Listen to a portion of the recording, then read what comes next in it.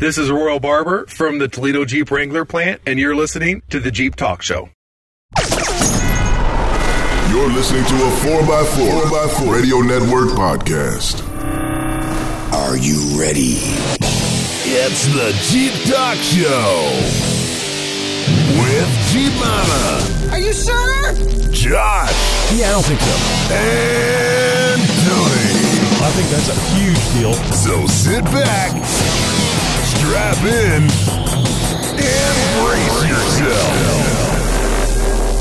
Today's episode is brought to you by Extreme Terrain, a leader in YJ to JL Wrangler parts and accessories. Stay tuned later in this episode for their announcement on their 12th annual Go Topless Day happening May 18th, 2019, and how you can get involved as an event host. You know, it doesn't matter if you have a Jeep, want a Jeep, or never driven anything but Jeeps. This show's for you. Josh, Tammy, and myself are here to inform and entertain you while we talk about Jeeps. Hey, my name is Tony, and I have a 4 Jeep family. Oh, so much work. I can only imagine. My name is Josh, and today is my birthday, so I'm not really sure why I'm still here. Wasn't I supposed to get a day off or something? What's going on here? He's just calling sick like I did. I'm typhoid Tammy, and I'm here just to get everybody sick. And speaking of that, you got in trouble for going wheeling, didn't you? For somebody, one of our listeners took you to task for having fun and not showing up for the show. I thought that was hilarious. Yeah, sick last week, but I stuck it out and went wheeling on Saturday. Somebody goes, I thought you were sick. In all seriousness, Josh, what's coming up on this episode of the Jeep Talk Show? Glad you asked. We got a good one tonight. We've got Pearse Umlauf, President and CEO of Jeep Jamboree USA. That's a big one, folks. This week in Jeep, we're going to hear about some big moves FCA is making in Detroit, and we're going to hear about a harrowing rescue of a Washington State Jeeper. That's a scary one. There's a first time for everything, and this week's Wrangler Talk, Tammy goes into the gory detail about her first time. Guiding a trail, that is. What did you think I was talking about? We're still looking for a new content contributor as well. Nikki G graces us with his presence, not his essence, thank goodness. Oh, there's so much more in this show, so stick around. I was thinking it was that incident where she was providing pictures of her feet for additional 1,000 additional 1,000 followers on YouTube. Was it, Tammy? Yeah, that was first time for everything. Local Jeep news, national Jeep news, and news from around the world. It's This Week in Jeep. And This Week in Jeep is brought to you by Amazon.com. Looking for a way to support the show? I bet you are. Just go to JeepTalkShow.com/contact. Press the big Amazon button there, and you'll be taken to the magical land of Amazon online shopping. While there, anything you purchase will give the show a few cents while costing you nothing more. If you like what you hear, have gotten any benefit from what we do here, then please consider giving back. That's JeepTalkShow.com/contact and look for the big Amazon button. Well, close call for a Washington Jeep owner. Witnesses and Washington State deputies raced to save a woman on Wednesday who was trapped underwater in her Jeep. Investigators say the Jeep Wrangler clipped a passenger car and a dump truck prior to running off the road. The Jeep careened off West Railroad Avenue and narrowly missed a family's home. Took out their satellite dish and snapped a tree in the front yard right before crashing down an embankment and rolling into Coffee Creek. Elizabeth Avery, who lives in the home that was nearly hit by the driver, says she looked out the front window and, quote, sees this Jeep just plowing through my front yard. She, of course, did what any of us would do at that point and dialed 911. Avery's niece, Janaya Smart, who heard the crash, told local news stations she and 2 men were the first ones to reach the rolled Jeep.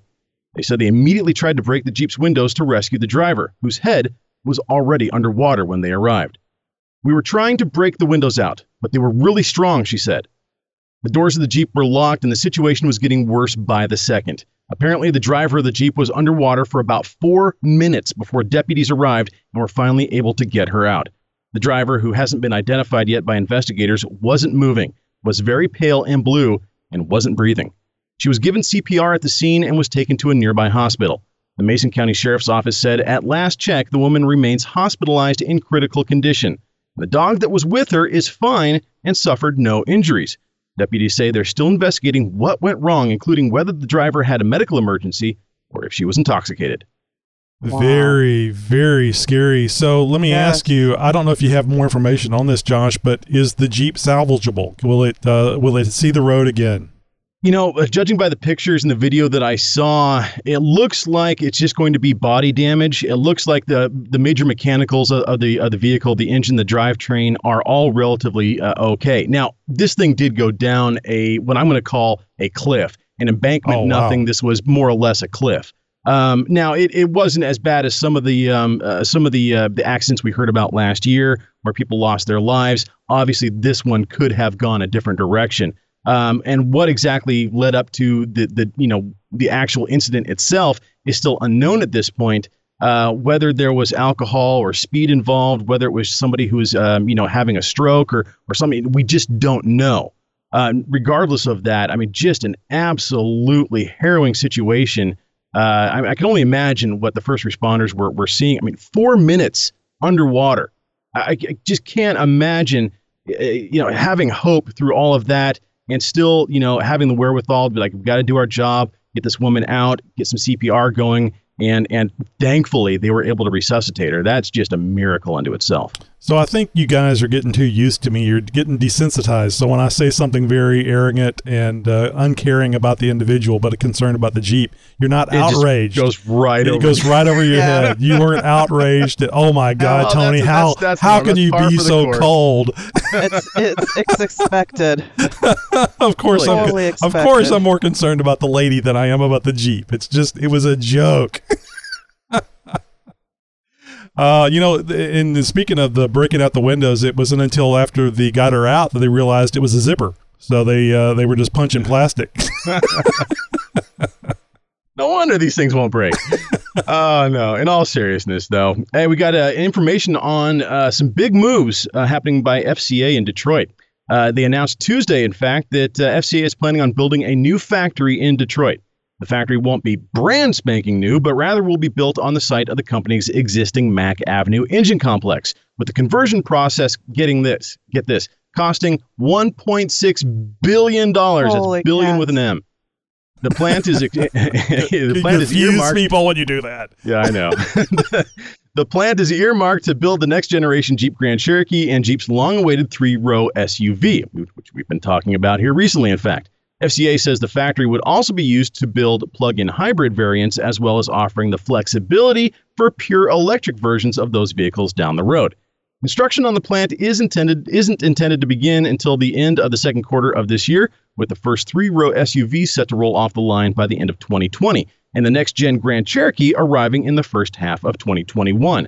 The plant conversion is expected to add nearly 4,000 jobs as well.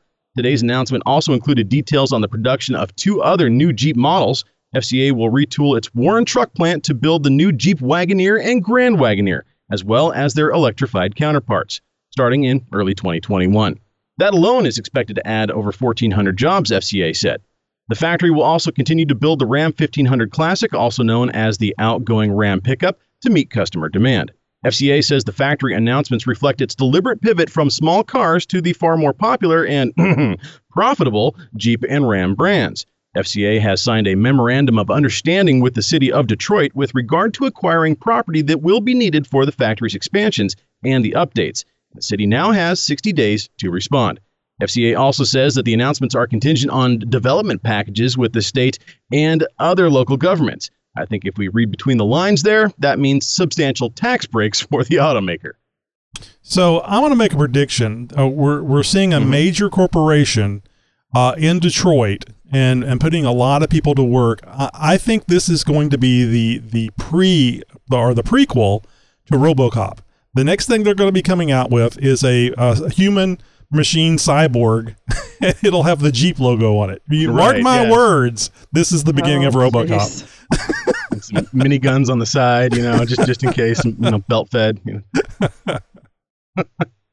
Well, if you have a news tip or response to any one of our stories, it doesn't matter if it's serious or not. Be sure to let us know by phone or by email. Just head over to jeeptalkshow.com/contact and find out how to reach out. Hey, coming up a little bit later in the show, interview with the president and CEO of Jeep Jamboree USA. Pearse Umlauf is with us. Stick around. We love taking our Jeeps off-road for a little action, and now you can get some Jeep action at home with Jeep Action Magazine. Check out their website at jeepaction.com and keep listening to the Jeep Talk Show to find out how you can win a year's worth of Jeep Action magazines. That's jeepaction.com. Hey, coming up in Tech Talk, more tips, tricks, and hacks for when you're wrenching on your Jeep.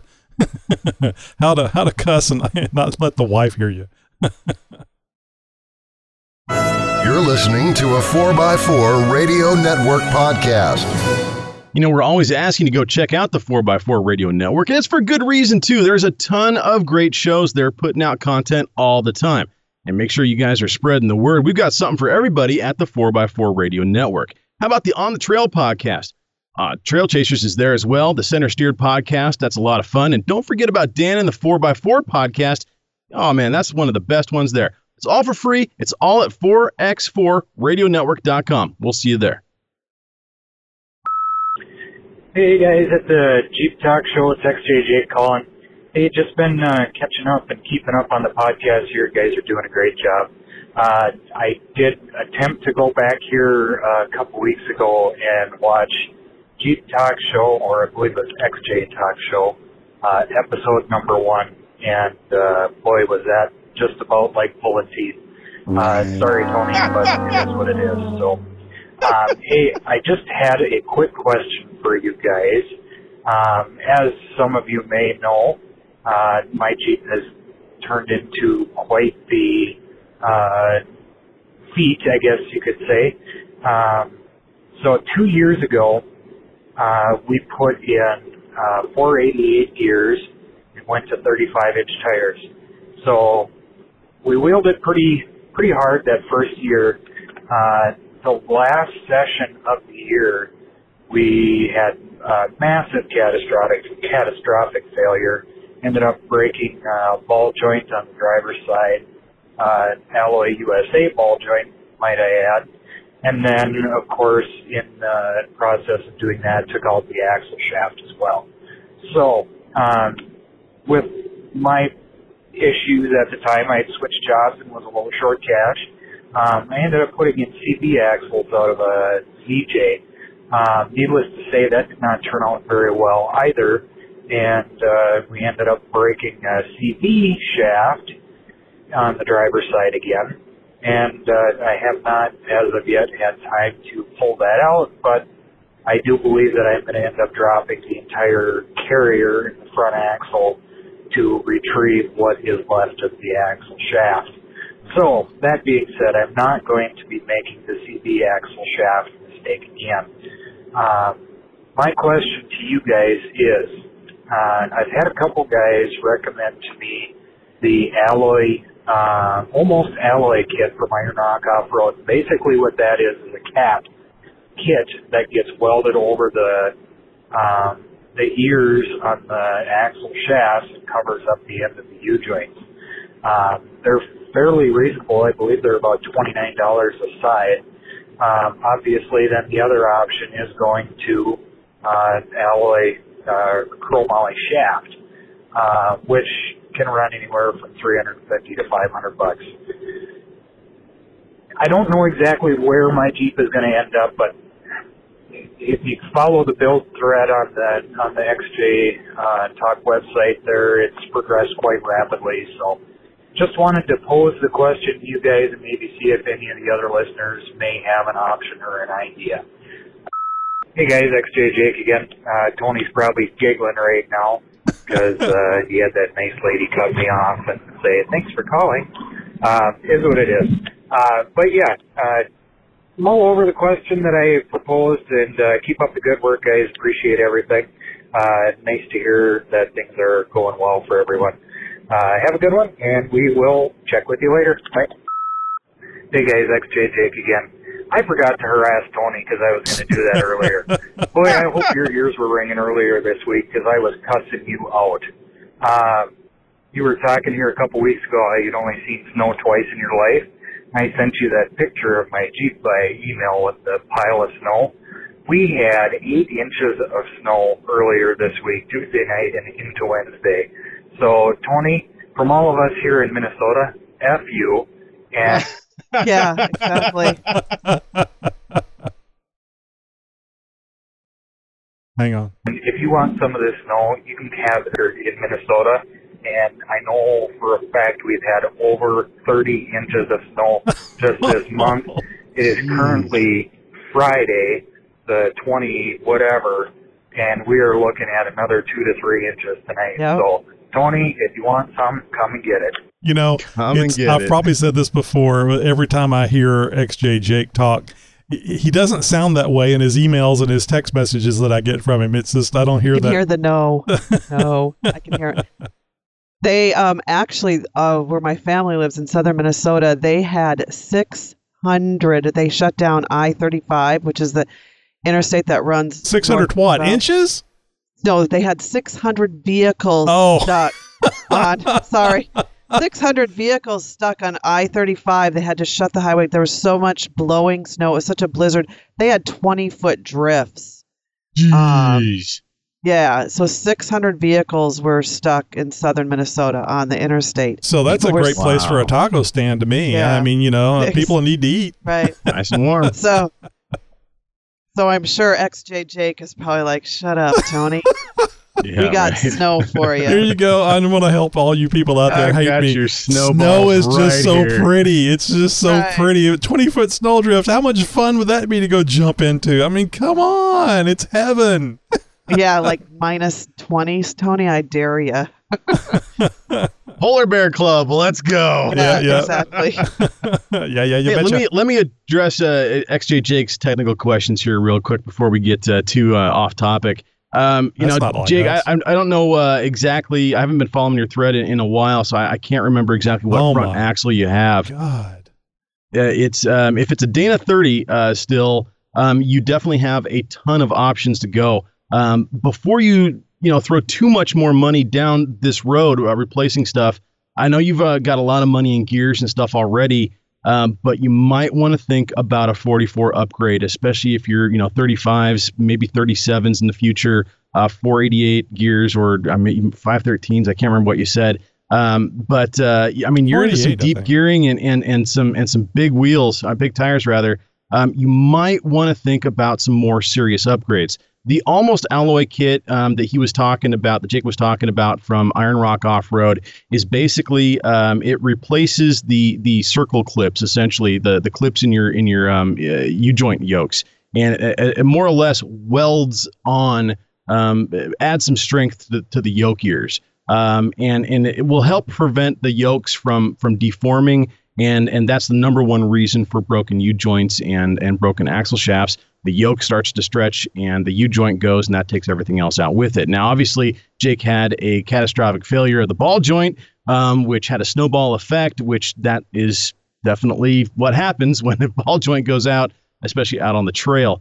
All I can say is, unless you want to fork out some serious cash for actual alloy shafts, stepping up to like 31 spline shafts or something like that, your only other option is to start carrying spares with you or to start upgrading the stock stuff. And what I mean by that is something that we talked about, I don't know, a dozen episodes back or so. It talked about some cryogenic treating of axle parts, primarily gears and shafts.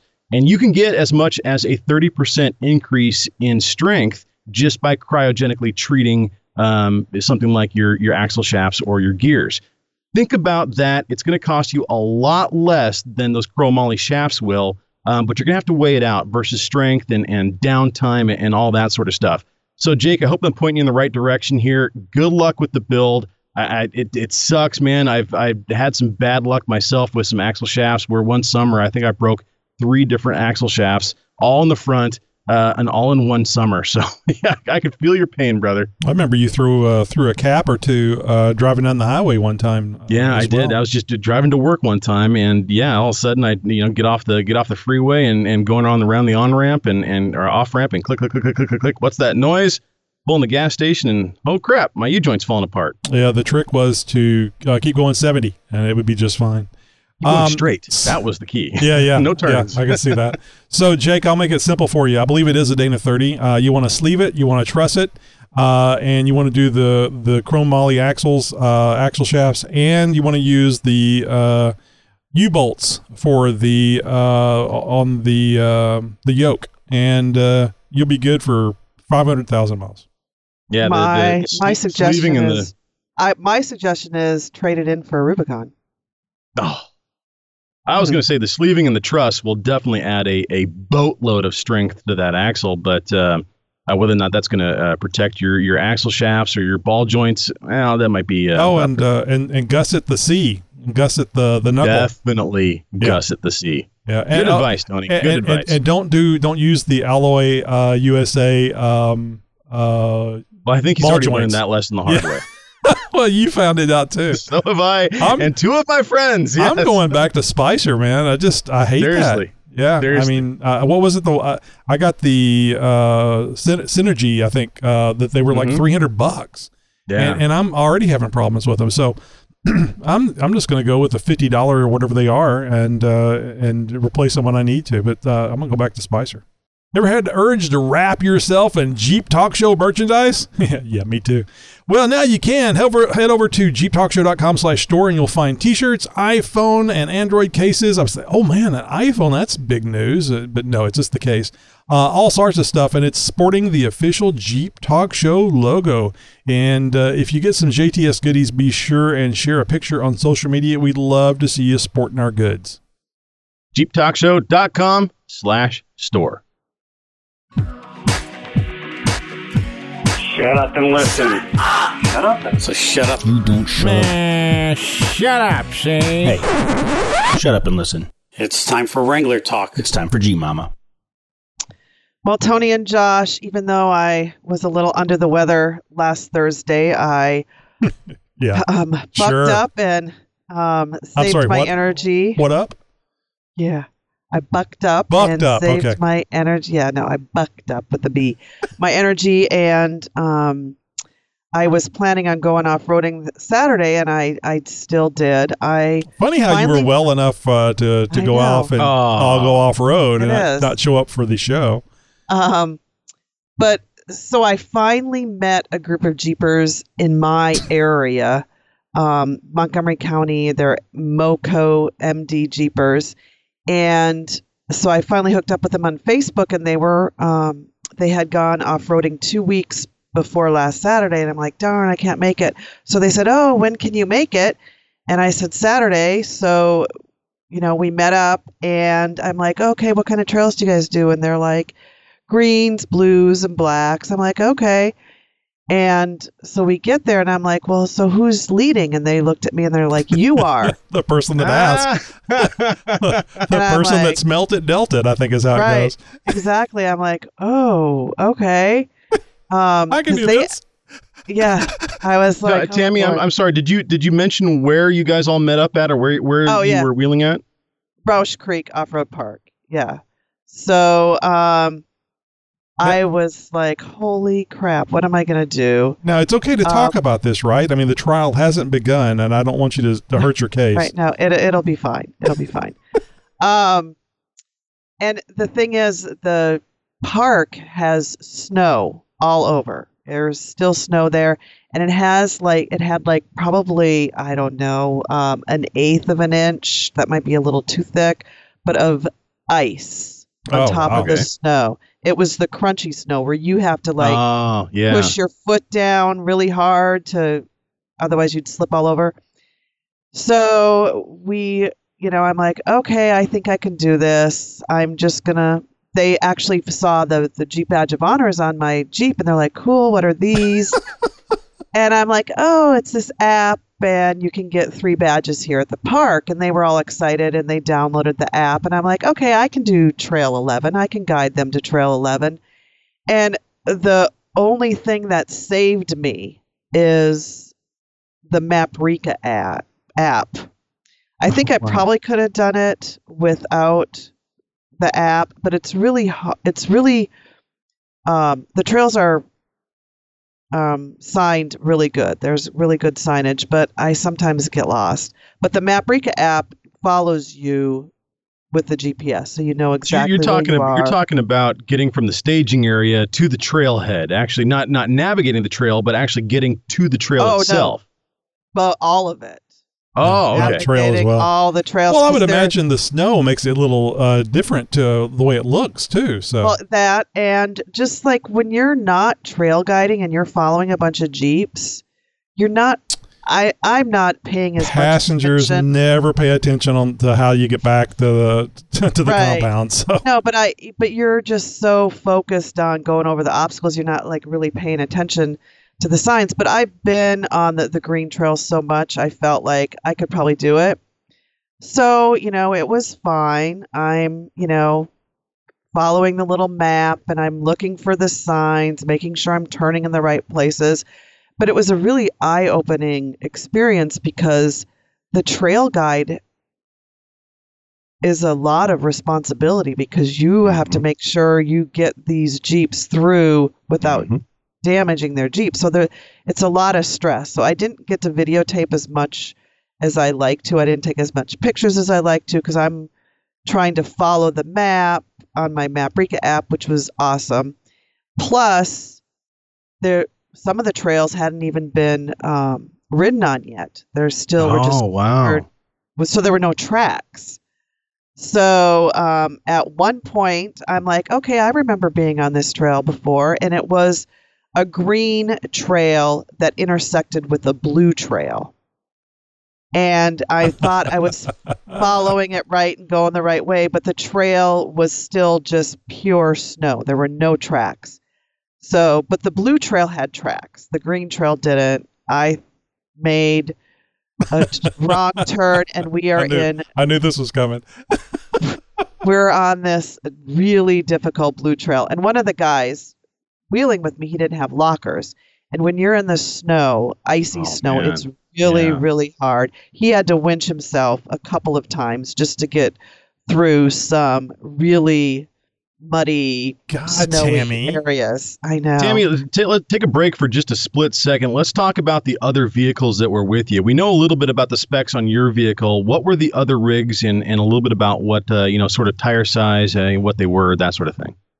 Well, there were 3 other Jeeps with me. They were all Wranglers. One was a JL, a brand new JL. Oh, wow. Yeah. And it was a Rubicon JL, and he did a really good job. He was on a 2.5-inch lift. I was just about to ask if he had any mods done. Yeah, and he had 35. Did he have 35s?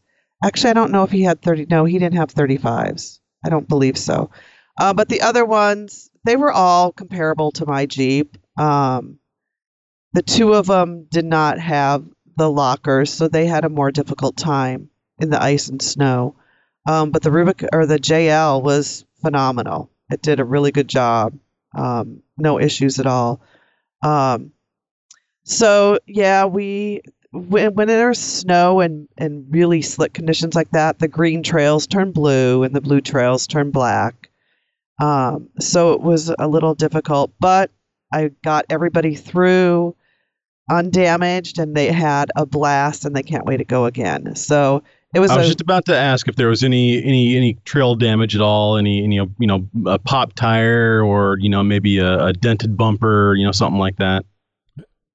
Nope, it was all just some muddy shoes, and that was about it. Oh yeah. So, yeah. Very good. It was very good. It was a good eye-awakening experience. I think if I did it without snow, it would be a lot easier. Oh, sure. So, yeah. Well, look at it this way, Tammy. You basically did something you've never done before, and you did it in conditions that probably couldn't have been any worse, honestly. Right. So, right. Yeah, I mean, the level of experience that you gained from this is invaluable, because any other time that you're going to be guiding a trail, it's not going to be in as bad of conditions. Even if you've got 10 Jeeps, 3 times the Jeeps that you had before, the conditions are going to warrant you a lot less stress than what you experienced this last weekend. So congratulations for guiding your first trail run, and for getting everybody through and through without any damage or injury nonetheless. Very, very good job, Tammy. Good job. Also, too, Tammy, if you haven't already done so, go over to your Jeep Talk Show resume and update it to Trail Boss. Okay. There you go. They did have experience, so that was very helpful. Thank goodness. And they were all good at spotting each other and spotting me. And, but it was a very fun day. And coming up later in the show, we're going to be hearing some who knows what from Mickey G. There's a pause for comments. You were going to let us give any comments there? I mean, Oh, well, yeah, you can. I'm sorry. I was commenting. No, the joke was we were interrupting you constantly while you were doing your segment with comments. Right. Yeah, I got to give a shout out to Jerry and David for writing into the show this week. Jerry shared with us a video of him testing out a new OHV park. Talk about virgin territory. That was really cool. And Dave wrote in after hearing about Nate's transmission problems with his 42 RLE. Dave's a mail carrier, and his 2009 right-hand drive JKU has just over 250,000 miles on it.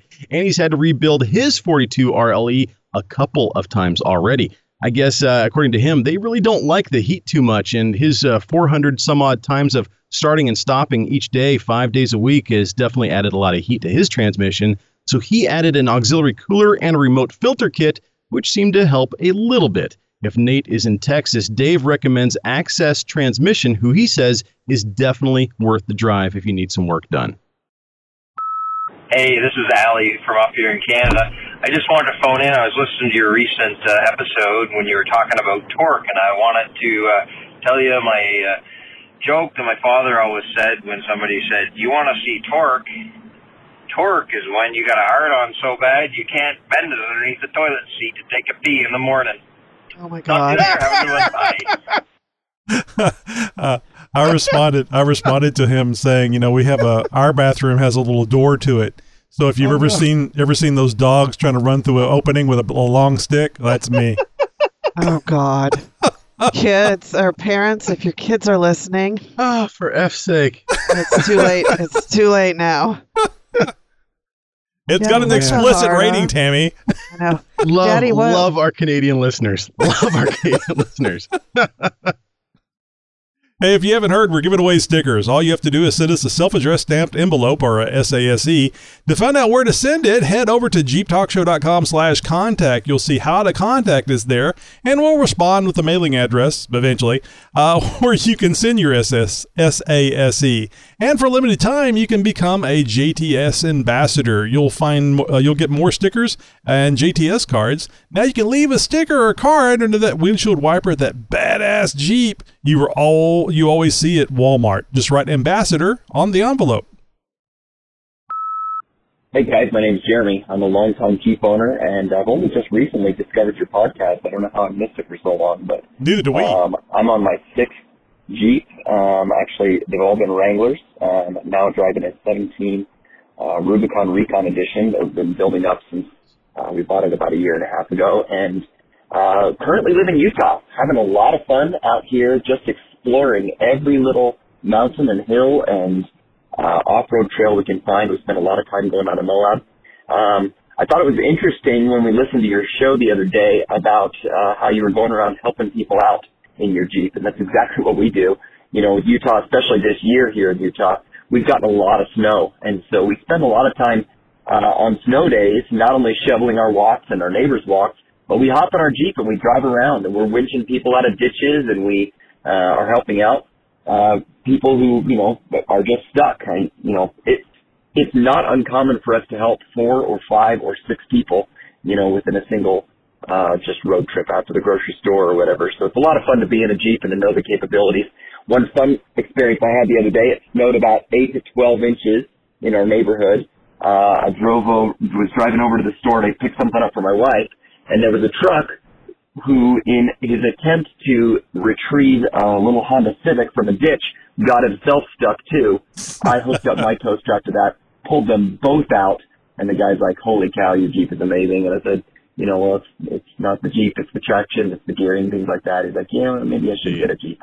And I said, you know what? I think everybody should get a Jeep. Yeah. So anyway, love the show. Thanks for what you're doing. Thanks for, all the great tips and things like that. Keep having fun, and look forward to talking soon. Do you guys remember back a few years ago, there was another one of these Snowmageddons, and there was vehicles all trying to make their way down a major thoroughfare, and they just weren't able to get any traction. And a rock buggy shows up out there pulling people down the freeway. Illegal to be on the road, but the only thing that could move on that the horrible snowy icy surfaces. It was hilarious seeing this. It was a rock bouncer is what it was. Yeah. It's not a vehicle, it's a machine. Yeah. And it was really cool. And that's kind of the feel that I have when I drive my Jeep every day. I look around, hell yeah, and I see these other vehicles, and I'm thinking that that's fine. You're getting that great gas mileage. You're aerodynamic. You can accelerate fast. I can do. You can accelerate faster than me. But this is Houston. It floods. I'm going to be able to get from point A to point B every day. It doesn't matter what the situation is going to be. And damn it, I'll die trying. You got tech questions? Boy, do I ever. We have answers. Oh, that's good, because It's Tech Talk with Jeep Talk. Yahoo! Last week, we started another multi-part series outlining some useful tips and tricks for when you're wrenching on your Jeep. This could be anything from swapping out a part, to changing your oil, to upgrading that tired lift kit. Anytime, really, that you break out the tools, there's oftentimes a little hack that can make the project go a lot smoother. Last week, we took a trip back to high school physics class and learned, among other things, how to increase torque to make getting that stuck nut or bolt come off a little bit easier. Today, we're going to learn another aspect of physics, and that's the principles of thermodynamics. Now, before you tune out and let your eyes glaze over, this is actually some elementary school stuff. It's simple, really. All you have to do is remember the old saying, hot expands, cold contracts. We could, of course, go into the molecular physics that makes all this possible, but this is a Jeep talk show, not science class. Thermal expansion and contraction is a beautiful bit of physics that can really make certain Jeep projects go a lot faster. So why not use it to your advantage? One of the most common places to utilize thermal contraction is when installing hub bearings. And if you freeze them and heat the object they are going to be installed in, they drop in buttery smooth. Now, it might not make much sense to put your wheel bearings into the freezer along with those otter pops. That is, unless you're one of the millions of Jeep owners who have had trouble fitting a new unit bearing into a knuckle. But you get the idea. Anytime there's a press fit, particularly when it comes to like bearings or something like that, just freeze them, freeze the part that needs to go inside the hole, and heat up the part with the hole with a propane torch. The cold of the deep freeze will contract the part slightly, and the heat from the torch will expand the hole. And voila, hot dog down a hallway. Moving on from the geeky to the organized, there are a few things in this world worse than that feeling of, oh crap, where did this bolt go again? Anytime you tackle a major wrenching job, it is critically important to keep track of all the wheres and whats. Keeping your parts and tools organized is a key skill and one that drastically improves wrenching efficiency. If you're constantly crawling around on the garage floor or driveway looking for this socket or that screw, well, you're inevitably wasting valuable time. Spending a few minutes along the way, taking pictures, bagging, and labeling parts is the key ticket to wrenching success. Obviously, not really needed when you are just doing something like, rotating your tires, but when doing something really complicated, stuff like with lots of nuts and bolts that are coming off, get a few sandwich size Ziploc bags, and a Sharpie. Use your phone to take some pictures of them before and after, including a picture of the bag labeled as to what's in it, as all a part of the photo set. I promise you, doing this was the only reason I got my head back together properly. Another aspect of this is what I like to call cardboard keepers. Now, taking one of those old Amazon boxes you have laying around and turning it upside down and punching a series of holes in it in the same pattern as, say, something like your head or your oil pan or transmission pan will give you a template for keeping all those fasteners in the positions that they're supposed to go back into. The order is also preserved and all the fasteners are all in one place. And you can hang it up on the wall or throw it on a shelf for safekeeping until the time comes to reuse said hardware. And just be sure to punch the holes with a small screwdriver. The smaller the hole, the stronger the bite, and the better this cardboard keeper will hold on to those screws or bolts. And speaking of nuts and bolts, I'm going to close this week's segment with a tip for those who don't want to fork out the cash for high-penetrating lubricants that can deal with those stuck-on or frozen fasteners. I'm about to teach you the best way to make your own. Simply mix up a 50-50 blend of acetone and automatic transmission fluid. It really doesn't matter the flavor. Apply liberally to seized bolts, let it soak in good and long, and it should turn like it was never stuck in the first place. From physics to chemistry, you're learning something new over these last couple weeks, aren't you? Well, be sure to tune in next week. I'll be digging up some of those most useful tips and tricks yet. That was a really good idea, all of those. I don't know about the other water pumps. I think the TJ is kind of the same way, but I always have gotten into the habit after changing so many water pumps on my Cherokee that as I take the bolts out, I place them in the right place on the new water pump. It's just this temporary thing, but that way, because I think there's a couple of different size bolts for the water pump.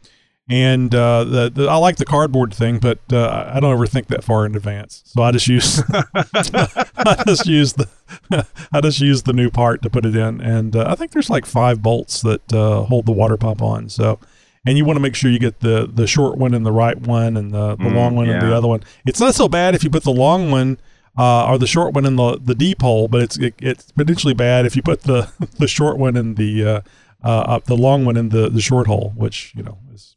Also, don't want to bottom out early. That nobody likes that. Yeah, important on a Friday night. Well, when you talk about that, I know this is not like a really big mod, but when I was putting on my tail lights, I got a little design that you can put over your tail light, and when you're taking the tail light off, you don't realize you're not paying attention that one screw is shorter than the other, and the 2 places that you have. So when you're putting the thing back on, you're like, why is this not working? Mm-hmm. Yeah. And I think it's so important to pay attention when you're taking something apart and taking the time to really think about what you're doing. So when you go to put it all back together, so I think these are some really great ideas, and it kind of makes you think, okay, you got to stop before you do something and really think it through, because it'll save you so much aggravation. Yeah. And go ahead. I mention this every time, but to me, it's just so important. If you have drum brakes, and not all of us do, but if you have drum brakes, take several pictures of it from many different angles, because there's a lot of little things. It looks really simple until you take it off and you're trying to put it back on. Yeah, I was just about to say, taking pictures is incredibly invaluable. I mean, even if you think, okay, I've done this 100 times. Obviously, if you're literally on your 100th brake job, you probably don't have to utilize a lot of these tips or tricks. But, for those who are new to Jeeping and wrenching and stuff like that, it is so invaluable to take a picture of what you're working on, like a drum brake assembly, or, like your transfer case linkage, or, fill in the blank. Before you turn the first wrench. That way you have some sort of a point of reference. And even if it's, I know I'm going to delete all 12 of these pictures that I know I don't need right now, you never know. An emergency can come up, and all of a sudden you're a week in between your wrenching sessions, and there's a lot that was forgotten in that week. And all of a sudden, well, these 6 bolts that are on the ground, where the hell did those come from? I don't remember taking those out. Where'd those go? And, you'll have some reference with those pictures, and obviously the tip of, labeling and packaging and, stuff like that, bagging up fasteners and labeling where they came from. And of course, having a picture to go along with it. Obviously, you'll never have an issue as far as, where did these bolts go? If you take lots of pictures, there's at least a chance that you'll have absolute evidence, photographic evidence, that the 10 millimeter socket was really once there, that you had it at one point. I had it. See, it was in the picture on the floor right here. It's like the Bigfoot or Loch Ness monster of repairing your Jeep. Well, anything to add? Maybe you have a wrenching tip or trick for the audience yourself. Maybe you have a question for Tech Talk that you'd like answered. Just jump over to jeeptalkshow.com/contact and send us a message. You're listening to Jeep Talk Show, the #1 Jeep podcast. At my mom's house. Hey, this is Josh Downs. I was listening to episode 373 and heard you asking about where to buy parts for your Cherokee. As a longtime Cherokee owner, I feel the pain of finding parts. The place that I've been going to a lot recently is TeamJerokee.com.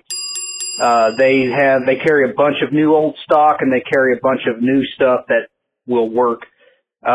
That's where I've gotten all my door seals from, my little weather wipes for my roll up, or for my power windows, connectors and sensors. They carry a lot of stuff that other places don't carry.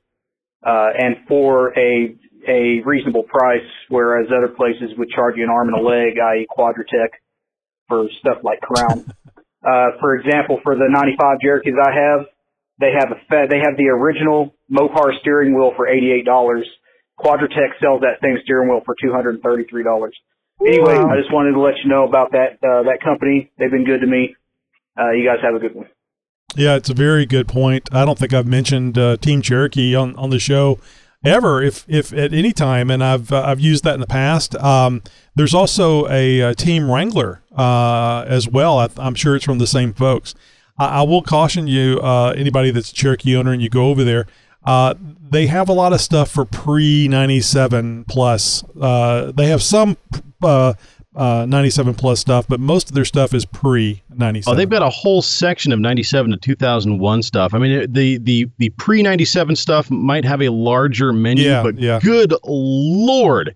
I mean, I'm looking, I mean, they have down to the nth degree that one hard to find bolt that you've been looking for so long. They've got it all, and it's like brand new, like front seat track 4-piece stud mounting set, OEM for Cherokee and Comanche 1984 to 2001. The entire set to replace the mounting studs for your seat tracks.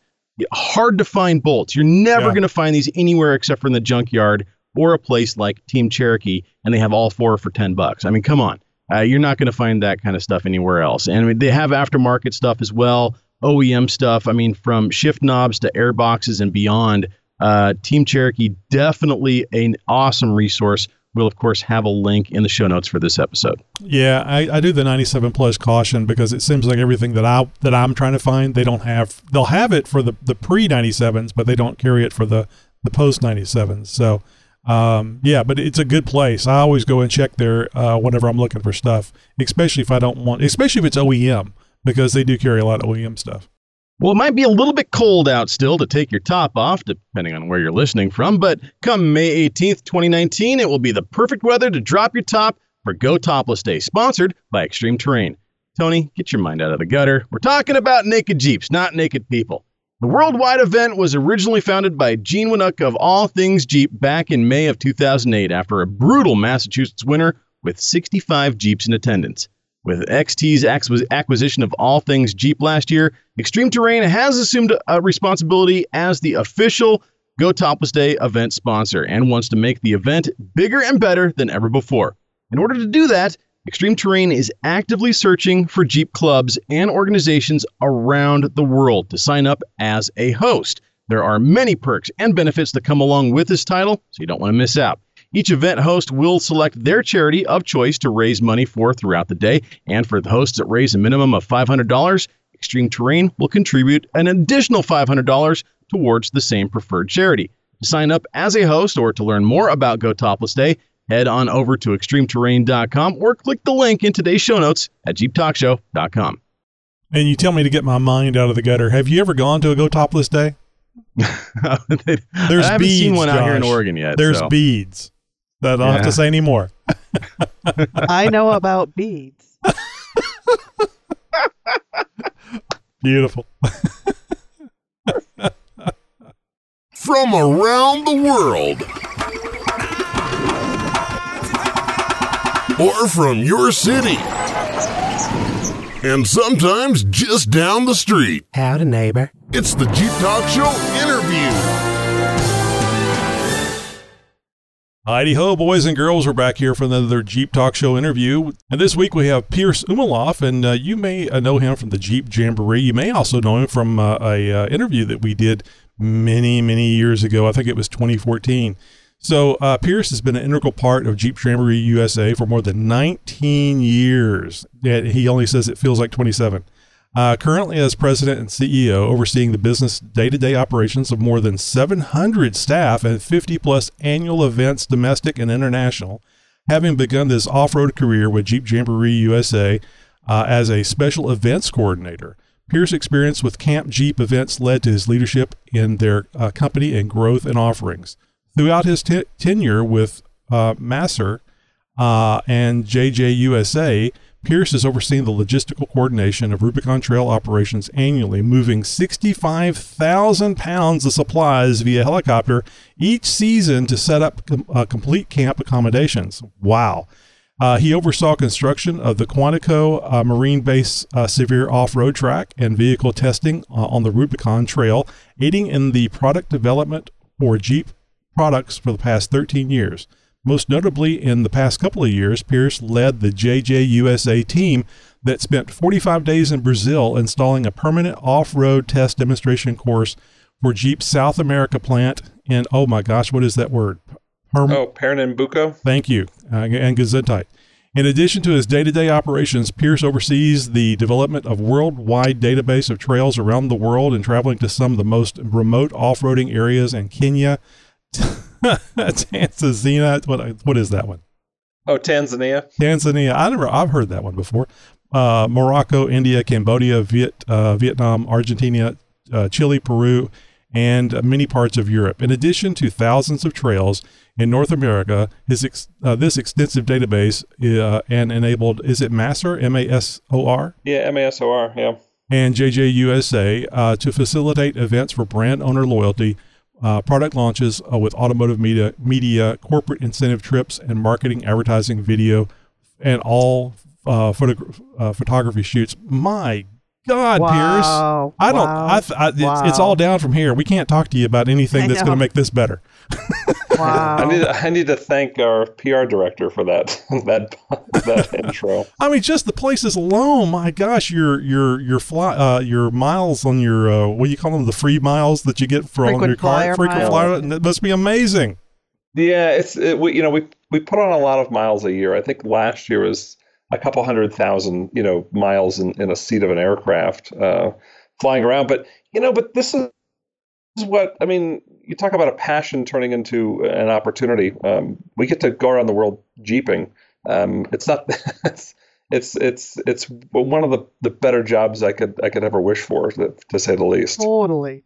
That's amazing. Absolutely amazing. Now, has this changed drastically in the past, 7 or so years since we last spoke with you? It sounds like you guys are really involved in a lot more things, because I think the big thing we talked about back then was the thing everybody knows about, which is you guys going out to the Rubicon and all that special stuff that you do for the Jeepers out there.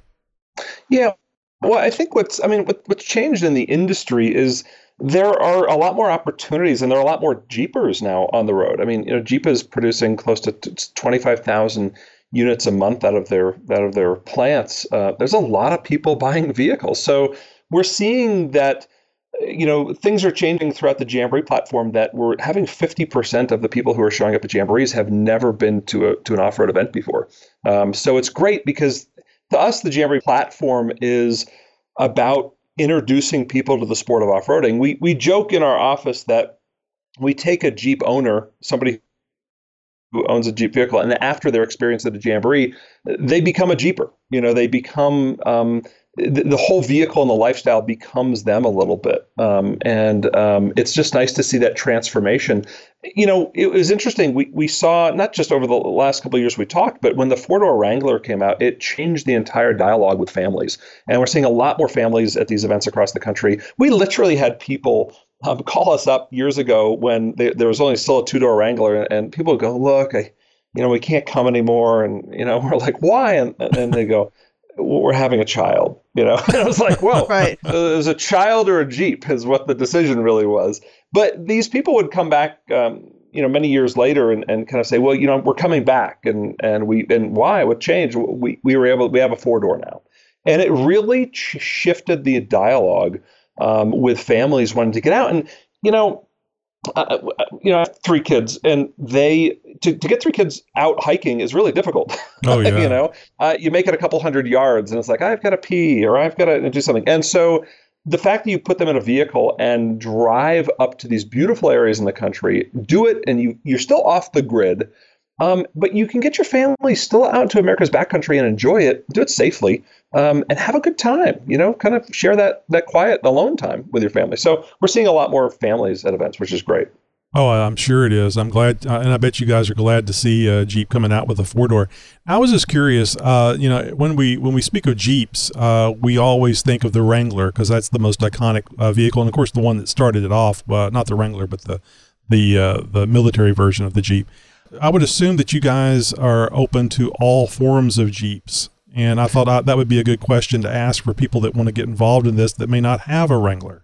Yeah, so we are open to all forms of Jeeps. Some Jamborees are more adapt better to vehicles that are stock, like a Grand Cherokee. Obviously, the Grand Cherokees are models that are the Trailhawk models with more aggressive tread tires and tow hooks and skid plates and rock rails are more conducive to the Jamboree environment. You are going off road for 2 days and you are putting your vehicle through some abuse. But just some of the statistics, though, it's amazing. Although we do see some of those vehicles at Jamborees, 98% of the vehicles that show up at Jamborees are Wranglers. Wow. And what's interesting, though, is not only do people have a Wrangler, but when you ask them, it's not that they don't have, that's their only Jeep vehicle. You say, well, what other vehicles do you have? And they go, oh, we have a Grand Cherokee at home. Our daughter who just went to college has a new Renegade. And so they're Jeep families. It's really fascinating. They bring the Wrangler with them, or they tow the Wrangler with a truck to the event.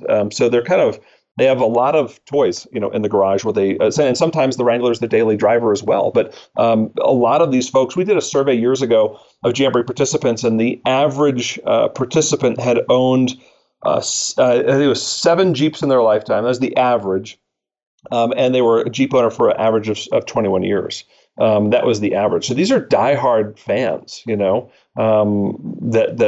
are coming to these events. And we do see, like I said, the hand raisers up there, a lot of newbies coming to these events, but some of the newbies have owned Jeeps many, many years ago and kind of are coming back into it because of that, introduction of the 4-door Wrangler. Yeah, the family's raised and they're trying to get back to their passion. Yeah. So I see that you are like coordinating the logistics for these camps. How do you? That seems like overwhelming. That's what those 700 people help him with. I know, an overwhelming responsibility. How do you do that?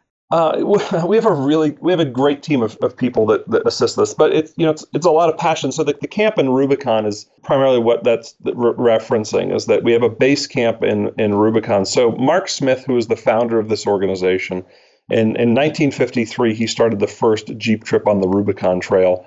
And subsequently through the years, through 2 different partnerships that he put together, they bought all of the private land on the Rubicon Trail. And so we have a base camp through a group called Rubicon Soda Springs, and it's 400 acres in the middle of Rubicon. And we utilize, that's where kind of our halfway point is for our groups and a lot of groups, but we man that with a caretaker throughout the summer. So people who come in and might have a broken part or need to connect with a family member or have a family emergency, we have a satellite phone in there for them to communicate out with. We have restrooms in there. We have extra water. We have extra supplies in case people need it. But that Rubicon Springs is really when we facilitate our Rubicon events, we helicopter everything in. So you can drive to base camp in a regular Jeep. It takes about anywhere between 6 to 9 hours, depending on the conditions of the trail and the traffic on the trail. You can fly it one way in 4.5 minutes. So we end up airlifting a lot of supplies in there. But yeah, there's a master check sheet that we kind of go over every year that continues to grow every year about what we need in camp to ensure that, when we talk about we have everything and the kitchen sink, we literally do. Wow. When we do our events in Rubicon, we have everything from the most advanced medical equipment because you're really away from anything. So if a participant or a staff member has a medical emergency, our staff is trained to operate AEDs and oxygen and defibrillators and all that stuff. And so we have all of that in there, plus welders and all equipment for vehicles, and then we have to have everything for people to eat when they come in there. So when we do an event of 300 people and we're serving 7 meals on that event, it's a lot of logistics. I think on that event alone, we have 75 staff members just to ensure that it runs well.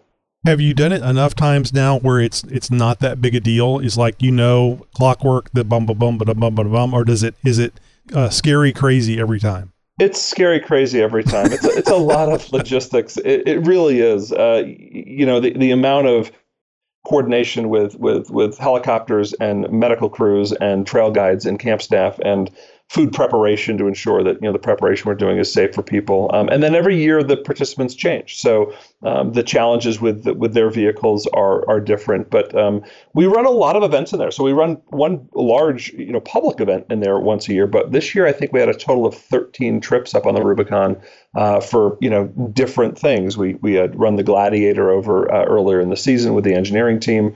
We had done international media waves. We had done the launch of the KM3 tire up there for BF Goodrich. So we used the Rubicon for many different platforms, not just consumer events, but corporate events as well. Oh man, it just sounds wonderful. Now I guess it's pretty obvious that you guys, being a premier Jeep, I don't know what you would call it, somebody involved in Jeeps and a name, Jeep Jamboree USA, a name that everybody knows. I guess that it helps you get involved with Jeep proper. But that has to be a great feeling to be able to be involved in the launch of a new vehicle like the Gladiator.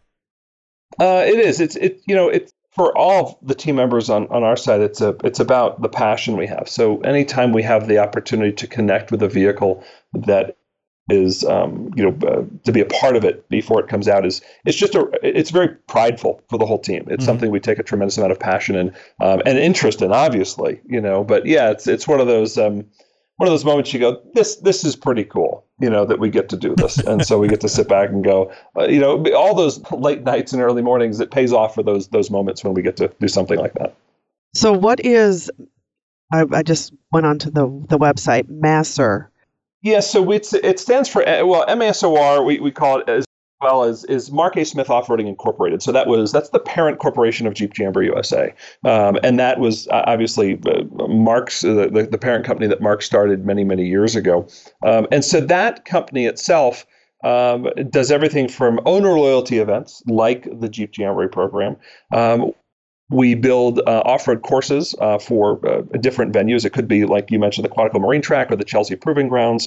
Right now, we're in the process of building some tracks for some product launches and some other things around the world. We do product launches for companies. So we not only do the product launches for Jeep, but we're involved with a lot of other aftermarket product launches. So a lot of times you'll see a product launched like the KM3 tire or other off-road manufacturers. And our team many times from the MASOR side is just dressed in their uniform. So we utilize our expertise that we've kind of developed over the years of Jeeping and off-roading and taken that in more of a corporate package and said, if you're going to launch your product and it's an off-road based product, and you need to do it in an environment that's going to show well, we start the dialogue with these clients really early on. Say, well, what is the product? Well, let's say it's a tire. We say, where is it going to get the best traction? Well, we know it's going to be on rocks, or our focus of the tire is mud evacuation. But what type of mud is great for evacuation? Is it a clay mud, or is it something that's a little more loose with gravel in it? And then we look at our database, because one of the intellectual properties that we have is the largest trail database in the world. So a client comes to us and says, we want to run through Africa or the Himalayas or the outback of Australia. We're able to put those together for them and kind of mirror their image of an event that matches their brand and their product, and then hopefully have it in an environment that is successful to the launch of that product. So we do that for a lot of different of aftermarket companies as well. That's amazing. Oh, the whole thing is amazing. I think of Jeep Jamboree. I think of the Rubicon Trail, probably the biggest thing that most people know you for. And I hear all this other stuff. You guys are just huge into everything. It's anything off-road Jeep, which I think is just wonderful. Yeah, we're spread a little thin. It's one of those things where we don't spend a lot of time at home, unfortunately. But that's also the passion of the whole team. So we're gone quite a bit. We invite family members to join us on the road a lot because that's where we are. But it's a grueling time. I mean, there are many days where our crew is up. They're getting 4 hours of sleep a night doing some of these events. We're back to back, and they're on planes traveling the globe and literally landing, and getting in vehicles and going. So, but that's the beauty about doing something that you love. It doesn't feel like work all the time either, so. And you guys do focus on Jeep only vehicles, or do you do other vehicles? So the MASOR brand does, the MASOR company, we do a lot of different manufacturers assisting them, but the Jeep Jamboree obviously is Jeep specific. And we work a lot with the Jeep division of FCA on just like the engineering run over Rubicon, or assisting with product launches, ensuring that the off-road integrity of that vehicle stays intact when people get to see it. So, the beauty about what we get to do is highlight the off-road capability of those vehicles. So a lot of times for these media launches, our job is to find a route or construct a trail or construct a demonstration course that can push the vehicle to its limits, and showcase and highlight that capability, and do it in a manner that says, when people drive that vehicle through a course, they go, wow, this is still a true Jeep 4x4. And so it's fun to do that. We did an event for JL last year out of Tucson, Arizona, and the course that was constructed it was right outside the Saguaro National Forest on a piece of private property. And, the journalists are walking away from this going, no other manufacturer would allow us to do what we just did. And that's what's great about it, because that vehicle really can be pushed to the limit. So it was a really gnarly course. But, you're developing a new vehicle. You're saying to the world, this is the best and most capable 4x4 that's ever been made. And our goal is to make sure that story gets told. Yeah. Now, you say you work a lot with FCA Jeep Corporate. Help me here. I can imagine a time where you're walking into the office and whoever's taking the call for you says, hey, Mike Manley is calling you again. And you have to rush to your office to talk to Mike, the president of FCA. Mike doesn't call me, so I don't have to worry about that. But I've had the opportunity to be with Mike on the Rubicon and at other press events. And the reality is what I believe Mike has done for this organization. I mean, think about it when it was with Daimler, and he's really, I mean, Jeep and Ram have been their two amazing brands that have just flourished. And Mike was obviously the president CEO of Jeep for many years under his tenure before he was named, president CEO of FCA. And, I've been with him out in the Rubicon Trail, and he's driven it, and he's, been in camp, and he understands it. And from a dealer's perspective, they really feel like he gets them as well. So it's nice to have that type of leadership. And you see vehicles that are being produced from that leadership, from everybody, from the design team, from Mark Allen, to the engineering team, to the brand team. I mean, they have such a core focus of this entire brand. It's just nice that they've stayed intact for years. But it's been nice because we do get that opportunity to share those thoughts and talk about it with those individuals, and it's a lot of fun. Yeah, we love Mike Manley, and that's the way you have to say it, by the way, Mike Manley. We love Mike here because he did such a great job with the JL, and almost forgiven him for the Cherokee debacle. I do not care for the new Cherokee. I was very hopeful that there would be a nice little, new Charger or new Chevy Camaro. You know how they came out with those things and they were so cool looking, and then they came out with this tennis shoe and they called it the Cherokee. I have a Cherokee Pearse. That's the reason why. So I was just very hurt. What year is your Cherokee? Mine is a 98. Okay, so so you have a Cherokee. Absolutely. Okay, gotcha. I thought you had one of the new ones. No, God, no. They redesigned. I know they redesigned the front of it in 19, and I do think it made a big difference. I know a lot of people had commented, obviously, on the the harshness of the front of the Cherokee for years after it came out. But I know in 19 they redesigned that front and took kind of away that squintiness. The squint eyes. Like, can I see where I'm going? Off-road's not good for me. Yeah. Well, it's amazing though. We had taken a Cherokee through the Rubicon when they came out with the Trailhawk version. And don't get me wrong, we threw some rocks to get it through, but we got halfway through the trail and our whole team was like, oh, great, this is going to be one of those days, and it did pretty well. We were pretty shocked at its capability. Well, Pearse, you can tow anything with a Jeep. No, it did it under its own power. I'm just giving our Cherokee owners a hard time. The Jeep builds a good product, and they certainly were spot on because they sold a lot of these Cherokees, and I think continue to do so. So they knew what they were doing. It's just for the the Cherokee, the 84 through 2001 Cherokee owner. Yeah, it's just like it was, oh God, this is just a tennis shoe with wheels.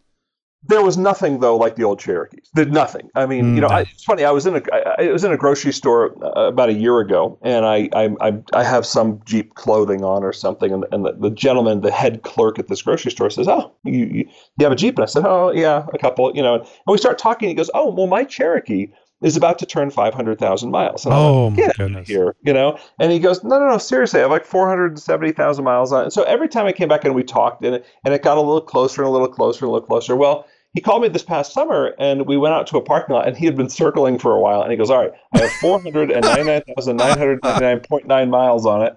And so I came down, and we videotaped this little thing on my iPhone. We threw it up on our Facebook page. It has like 150,000 views, but his vehicle turned 500,000 miles. And he's like, I go back, I went to a Grease Monkey, and he goes, I go to a Napa Auto Parts store, and anytime my fuel filter goes out or something, it's lifetime warranty. So I go back in, and he has these receipts. They were 25 years old. He goes back and he goes, "You said it was lifetime," and he puts another part in it. But he said it was immaculate, and I just couldn't believe it. So yes, for the diehards, the new Cherokee was a tough one to bite. But I get where Jeep, Jeep his goal wasn't just stay here in North America. Their vision is we want to take this brand around the world. And I know the design of that vehicle rubbed some people the wrong way, like yourself, but it was based on a lot of international design. And how are we going to start making this brand a brand that's global? Mm-hmm. Yeah, and that's a lot of the design, the future designs of these vehicles is how do you take it overseas? And it's fascinating because you go to overseas, and the overseas markets just don't get it. Where he's like, "This is a Jeep," and they're like, "What?" And they don't understand it. And so it's some of the dialogue that's challenging in overseas markets is to get them to understand that this vehicle is capable of something extraordinary. And it's fun to have these international markets come to the United States and drive something like the Rubicon Trail, where they're like, they're white knuckling, going, "There's no way I can do this." And when they walk away from that experience, it's no different than when we've had our first experience four-wheeling. It's they walk away from it just in awe of what the vehicle's capable of. I'd sit here and chat with you for a long time, but I want to make sure people know how that they can get involved with Jeep Jamboree, and probably the best event for them to get involved in. Obviously, JeepJamboreeUSA.com is the website to go to, but what would you advise somebody that has a Jeep? Maybe they've heard about Jeep Jamboree for years and never did it, and they want to get involved. Obviously, go into the website. But what would be your recommendation for them to get involved with Jeep Jamboree, the best event for them to be a part of? Well, we have 36 events across the country. They run from March all the way through the first weekend in November. So there's lots of opportunities. They go all the way from Maine all the way to California, and so there's lots of opportunities. The best thing to do is either call us, talk to Savannah or Sean or Ty in our office. They can answer questions on all of the individual trip pages on the website. There's an event coordinator. You can reach out to them. You can shoot them an email. All of the trips as well have individual Facebook groups, so you can go into those individual forums. You do have to be approved to get into them because we make sure people aren't trying to sell certain things in there. But ask questions. We see people who are going to events, and they'll get on the forums and say, I'm thinking about going to the Coal Mountain Jeep Jamboree. Can anybody tell me what it's like? Well, the trail guides are typically a part of those forums, as well as the local coordinators, and they jump right on that with past participants, and they share a lot of information. So it's a lot of authentic information coming from the past consumers or the guides at the event. You can also email like I said, the event managers, the trip coordinators for those at our office, but pick up the phone, give us a call. We'll help you kind of select the right trip that is the right trip that's matched for your vehicle's capabilities and your driving capabilities. Now, you mentioned the 36 events across, that you guys have a year. Are those located all in one area? I mean, we know about the Rubicon Trail, but is it possible that some of these events could be closer or further away from people? Oh, yeah. So I mean, like I said, we have events in New York, Pennsylvania, Florida, Michigan. I mean, they're all, Wisconsin. I mean, they're all over the place. Texas, Colorado. They go over all the United States. So what's nice is there's probably one locally to you within a couple hundred miles. It just depends on what time of year. We try to plan these out in times of year that are conducive to great weather and good times. Obviously we have rain sometimes, but that makes Jeeping only that much more fun sometimes. Right. But we started this year. We did our first Jamboree up in Drummond Island in the dead of winter, called the first winter Drummond Island Jeep Jamboree, and we had I think 30 inches of snow a couple days before the event, and we had the Saturday of the event it was negative 23 below zero, so it was a true winter experience. But people loved it. They all were going out and they're breaking trail and they're having such a great time. The pictures that came out of it were just epic. But it shows you that Jeeps just aren't just for mud and sand and dirt. For all these environments, they're just great. And people, and that's that camaraderie that comes together. We always say that people come to a Jamboree because they're coming for a trail ride. That's why they come. I want to take my Jeep on a trail ride. But the reason why they come back is because of the people. We hear it time and time again. They go to an event. They say, God, I met so-and-so, and they're such a nice couple, and we're planning our next event with them. They're coming back because they've met people there, and it's a like-minded group of people. What we appreciate about this most is you have people that are in social aspects of this world that would never meet because of their social circles. Like we had one year a federal court judge and this local blue-collar mechanic, but they happen to be on the same trail together. They never would have met outside of this. They never would have. They don't run in the same social circle. But they become best friends, and they would go to these events all the time with each other. And it's like breaking down these barriers, going, we like each other because we can connect with each other. Mm-hmm. And that's what makes the Jamboree program, I believe, so unique. Yeah, my wife always gives me a hard time. So you never talk to people or anything. And then you talk to all those ham radio operators and you talk to all these Jeepers and stuff. I said, well, I've got two things that are built in when I'm talking to these people that I know that we have something in common to talk about. It takes away a lot of the effort that you have to put into it too, because you can say, "Hey, how about that Jeep?" And boom, you're into a conversation. It is. The other day I was pulling into a store and someone pulled up next to me in a Wrangler and we got out and I said, the woman got out and I said, "Nice Wrangler." She goes, "Oh, I love this." And for 10 minutes, you're talking about this vehicle and how it was the dream to own a Wrangler, and it was just this. I don't know. It's natural. It's authentic, or it's organic. Everything that comes out of that conversation is just so neat to listen to people, and you just have this immediate bond with somebody else, and you go, I really don't care. They're a Jeep owner. They're a good person. Yeah, exactly. It can't be all that bad. They like dogs and have a Jeep, So exactly. So obviously you're not driving the Bentley whenever they pull up in their Jeep. You must be driving your own Jeep. What Jeep do you have? Well, I have a Grand Cherokee. Jeep ensures that we have a fleet of vehicles. So we actually go back and forth between a lot of vehicles. So, we typically drive Wranglers. We have a couple Wranglers in our fleet. We have a couple Grand Cherokees. We have a lot of Ram trucks, actually, because we pull a lot of trailers to these different events. So we're constantly in and out of vehicles. So the question is, where are the headlights and the wipers in the vehicle that I'm driving right now? Yeah. So it's always like, that's what we have. I grew up though, back on the East Coast in Massachusetts and in Pennsylvania, and my dad grew up with a 1953 Willys vehicle and a Jeep, and you just grow up tinkering with things, and it was nice to get into this where you can actually be going off road and fix things and be useful with the talents that you learned as a kid. But yeah, so our vehicles are, like I said, we're lucky enough to have a fleet of vehicles that we drive around, but we put them through the gamut every year. And when we return them, they've definitely seen their off-road abuse, at the end of the season. So. Well, I'm sure Jeep appreciates finding out all the very useful information, and you can really see how well they use that information in the JL. I was very happy to see that they didn't go the way of the new Cherokee with that. I was very concerned about that, but I think they've made a very capable vehicle, and the new JT Gladiator truck I think is going to be a winner for them as well. Glad to see that they haven't lost their roots, and look forward to seeing what else they're going to come up with. Oh, us too. Yeah, the Gladiator is just, you see it at auto shows and your brain just goes around like, what could you do with this? I'm looking forward to the aftermarket community getting their hands on them and developing all the components for the back. And I think it's just going to be an amazing overlanding vehicle as well. Yeah, and that's one of the things that has been bad for Jeeps is because they're even the 4-door is kind of small for overlanding. So I think this truck is really going to help that the overlanding crowd, which is gaining a lot of popularity. All right, I got $1 million idea for you. You go to the military, the Navy. You talk to them about renting an aircraft carrier. Do you know how many Jeeps you could get on top of the aircraft carrier? I don't know, but that'd be pretty fun. And then you cruise around, and it's nuclear, so it's free. So you cruise around the world. You cruise around the world, and you get the helicopters in there, military as well, and drop them off, and you do some wheeling, and then you come back, and you call it the Around the World Jeep Jamboree Around the World. It'd be wonderful. The PR I'm alone. sure the U.S. Navy has nothing else better to do. Yeah, I'm sure they have some decommissioned, aircraft carrier they can lend us. Like you said, I love how you said it's free. It's nuclear. It's totally free. It's free. Energy is completely All right, Pearse, you know how the kids love the social media. We've already spoke about JeepJamboreeUSA.com. Where else can the kids find out the pictures, all the little things, the little goodies that they can find out about Jeep Jamboree? Sure. We obviously have a Facebook page. You can search us under Jeep Jamboree USA, and same with Instagram.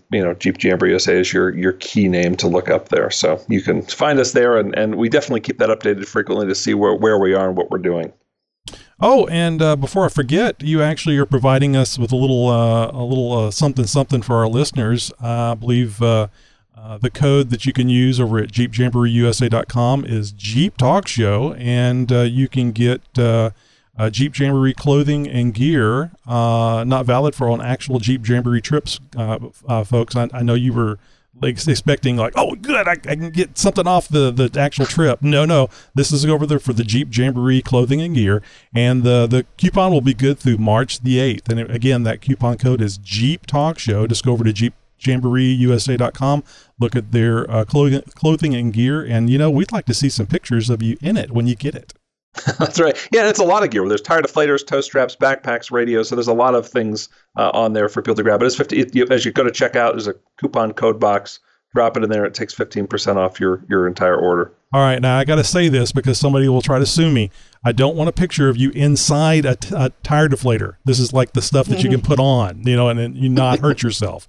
Don't try this at home type stuff. You know what I'm talking about.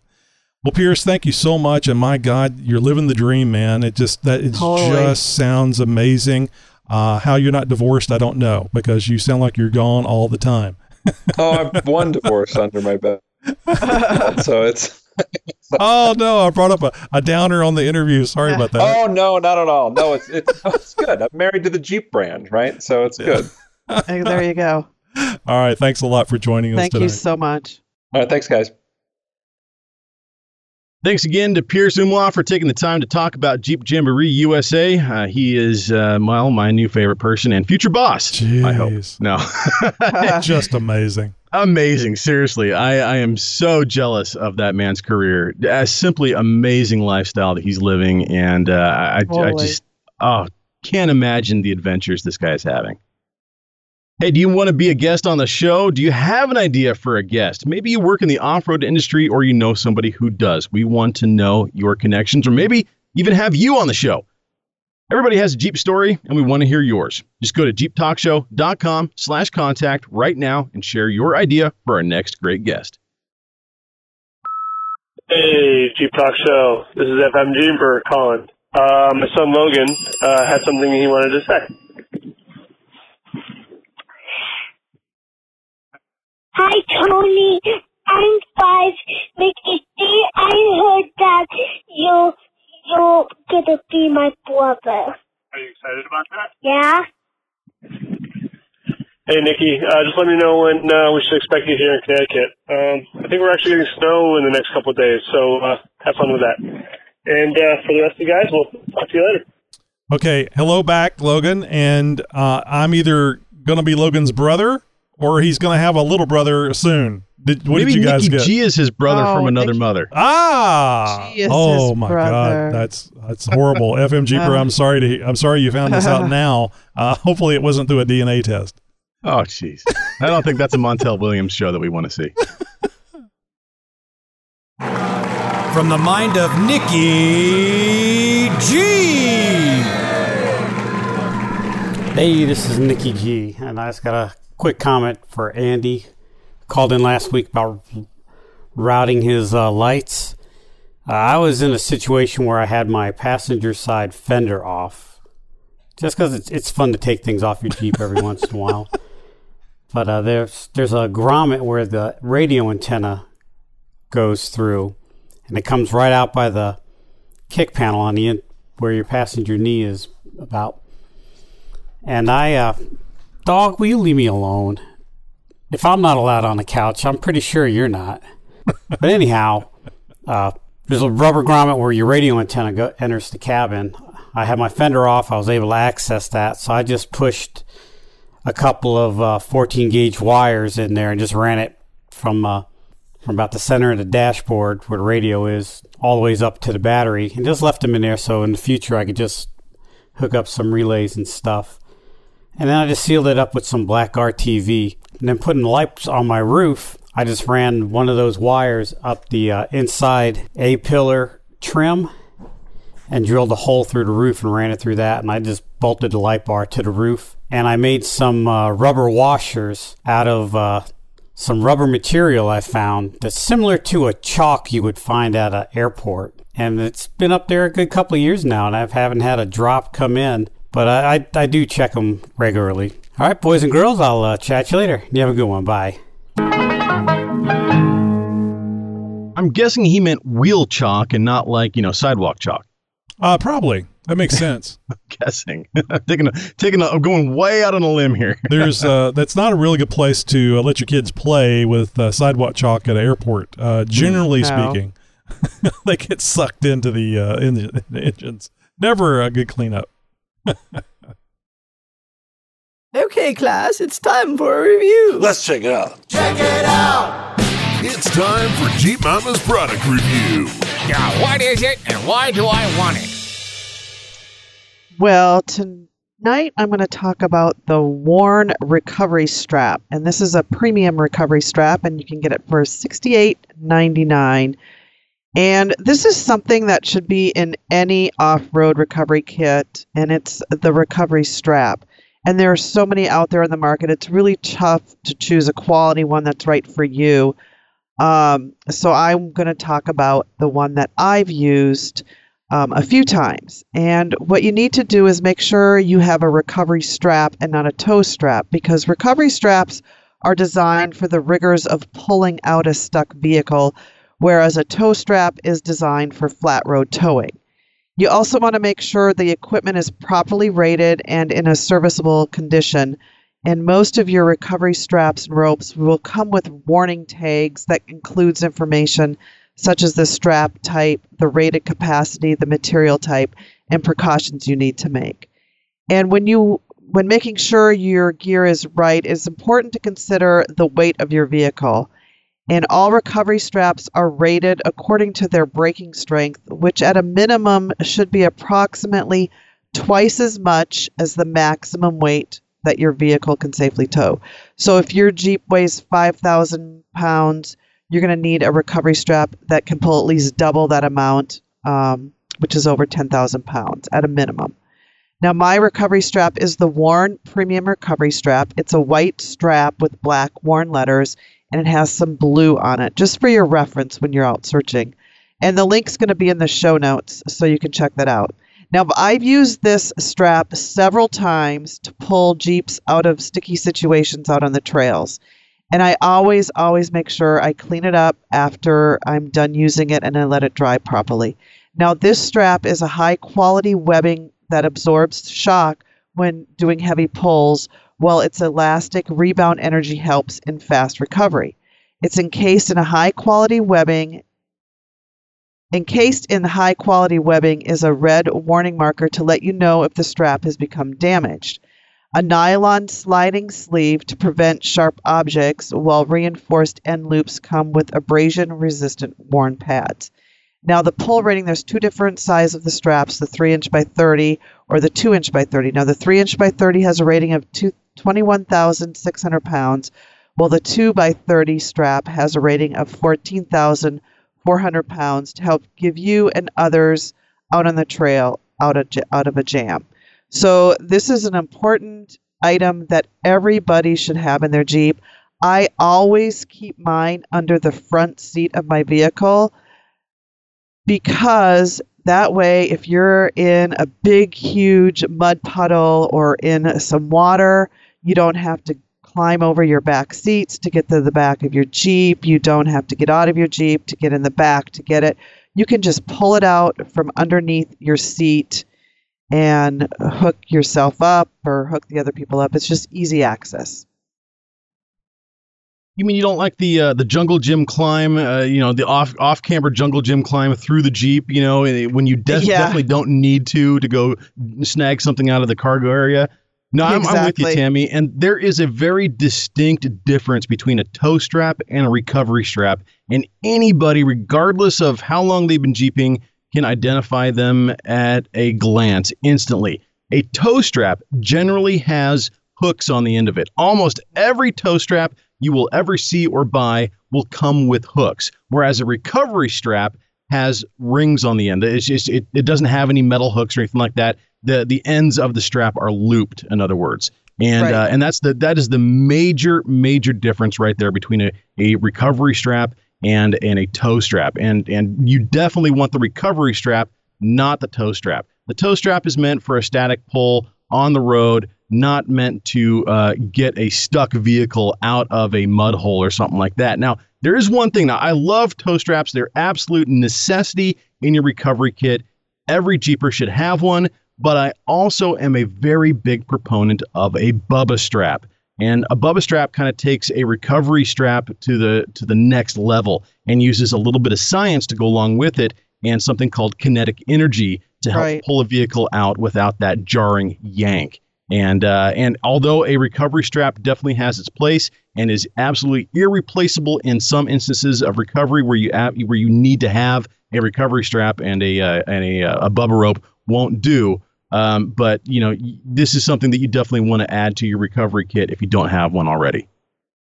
I was waiting for that cat to start climbing your curtain and behind you. I was been watching the cat. I can see the guys. Honestly, I didn't know he was in here. I heard some noise earlier, and I was like, "What was that?" I was going to tell you. Sure enough, I was going to tell you, Josh, don't turn around and look.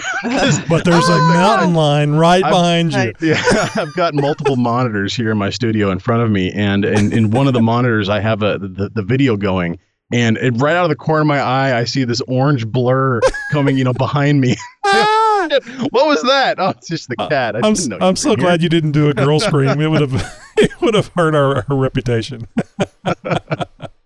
Yeah, I got Skype with these guys, and I can see what's going on. And it's funny. Sometimes you'll see Tammy's dog that needs to go out, walking back and forth behind her. And this is the first. I don't think I've seen the cat before.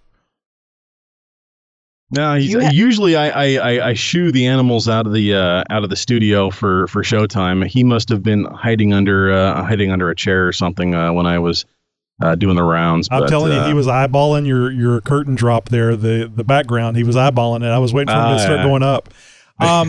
So I don't know if you guys remember or not. This was something that was popular when I was a kid. I'm thinking being able to get to the back of your vehicle easily without having to get out or getting anything wet or anything. It would have been especially good for the drive-in movie days because, getting in the back without people seeing you was the way to go. Oh. Do you have an idea for a product? Moving on. Moving on. Were you going to say something, Josh? I was just going to say I've seen a lot of the guys will hook up their recovery strap to the back of their vehicle and then just sort of loop it in through the tailgate or through the hatch or whatever, and it just sort of sits there, and it's like, that's a bad attitude. I don't know how that works out on your weather stripping, but all right, go on and just smash that weather. That's somebody looking for defeat. To me, that's just you're signaling the wrong thing. Do you have an idea for a product review? Just visit our contact page and let us know what you'd like to hear on our next product review.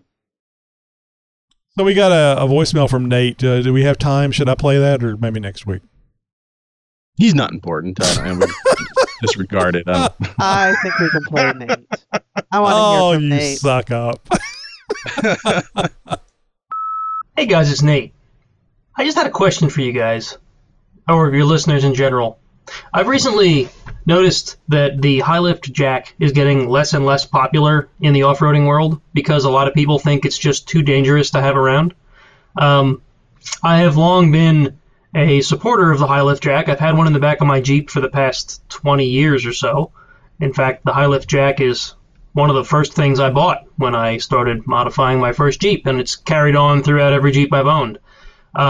I'm just curious, how do you guys feel about the high lift jack? How do your listeners feel about the high lift jack? It just feels like the industry in general is starting to get angry at the high lift for some reason. All right, thanks for the show, and thanks. Bye.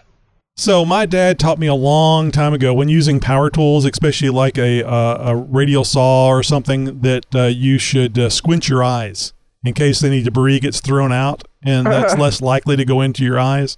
And I think you should do the same thing with your high lift jack, Nate.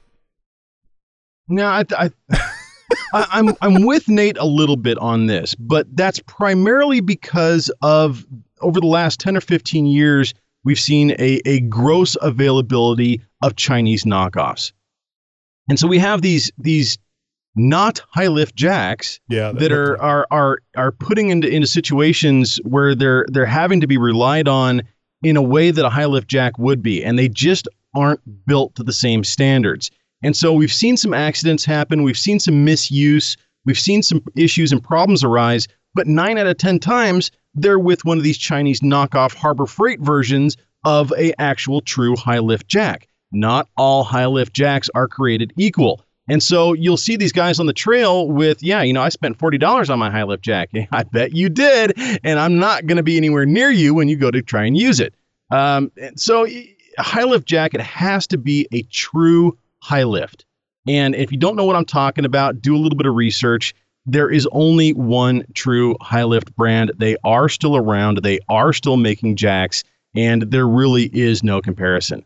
There really is no substitute when you need an off-road jack. You can't, I've seen guys that have pulled a floor jack out of the back of their Jeep, and it's like, really? You wheel with that thing around, 4-foot handle and everything, guys. And it's just not practical. A bottle jack, again, not practical, and also just really isn't going to really cut the bill. And a scissor jack, it's even worse at that point. A high lift jack is really the only way to go, and it's really, you're going to get what you pay for. Trust me, fork out the dollars for the genuine, true high lift jack. And the rebuild kits are out there. If you get an old one off of Craigslist or something like that, invest in the rebuild kit. It'll be good as new. Trust me. So I was just remembered our conversation last week that the big huffing bag from ARB, that's probably a good safe alternative to the high lift jack, but it's a lot more expensive.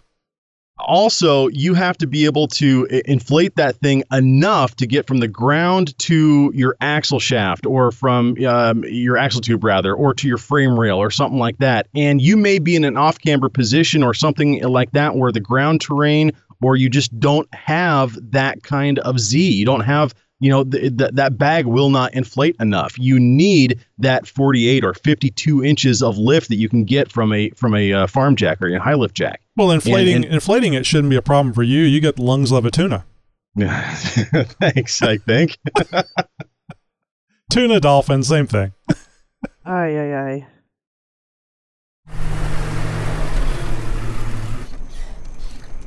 We haven't heard much from Brian at Route 16 here for a while. Been using the fire pit out here, but I got an email today. Actually, we all got an email today from Brian, and Route 16 has kind of been quiet for a little while, but they're coming back, baby. Yeah, I saw that. Brian has had some readjustments they had to make, and Route 16 is going to be making a relaunch here very soon with some very impressive stuff happening. I can't wait to get that out to you guys. Some big news happening here in the off-road industry, so stay tuned to future episodes for a big announcement from Route 16 coming up. Yeah, of course, you can always go to Route16.com and check out what they got now. It's not like they went away. Just Brian's taking a sabbatical, so we should be seeing more and hearing more from them very soon.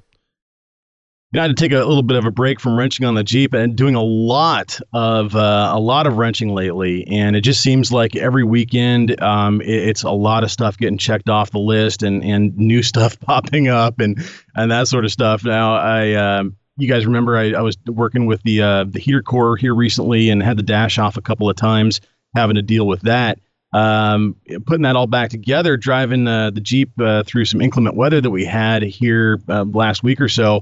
Got in the Jeep and was getting on the freeway, heading home from work, and go to turn the fan down, and it won't turn down. Oh dear! I can't believe you had it on high to start with. Oh yeah, I always have it on high.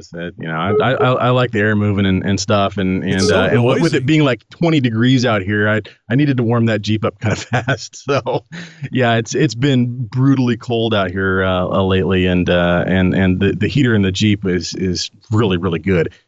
So yeah, cranking that fan, so I instantly knew, okay, this is a common problem, but it really wasn't. And it didn't take me until the following weekend when I had the replacement part, the resistor pack that enables the Jeep heater fan to have a low, medium, and high setting, more or less. You have those different settings, and the fan spin at different speeds.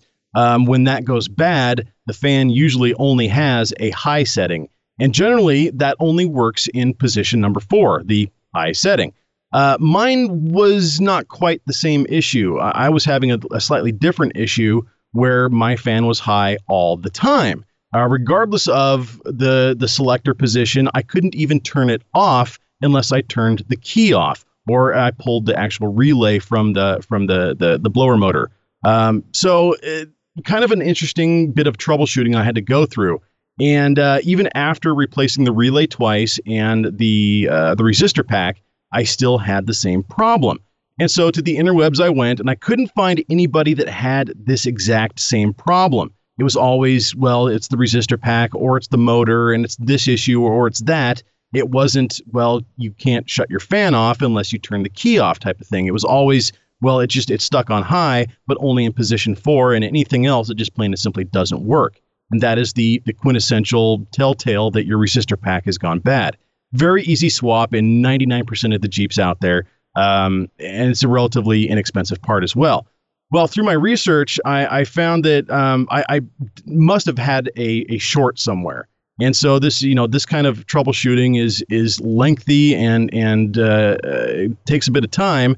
About 3.5 hours, I finally discovered that I had a section of wiring harness that was being smashed against the firewall by the flange of the drain plug, or the drain tube from the HVAC box. That goes through a grommet in the firewall, and that flange had caught a little bit of a wire loom that stretches across the floorboard of the passenger side of the Cherokees.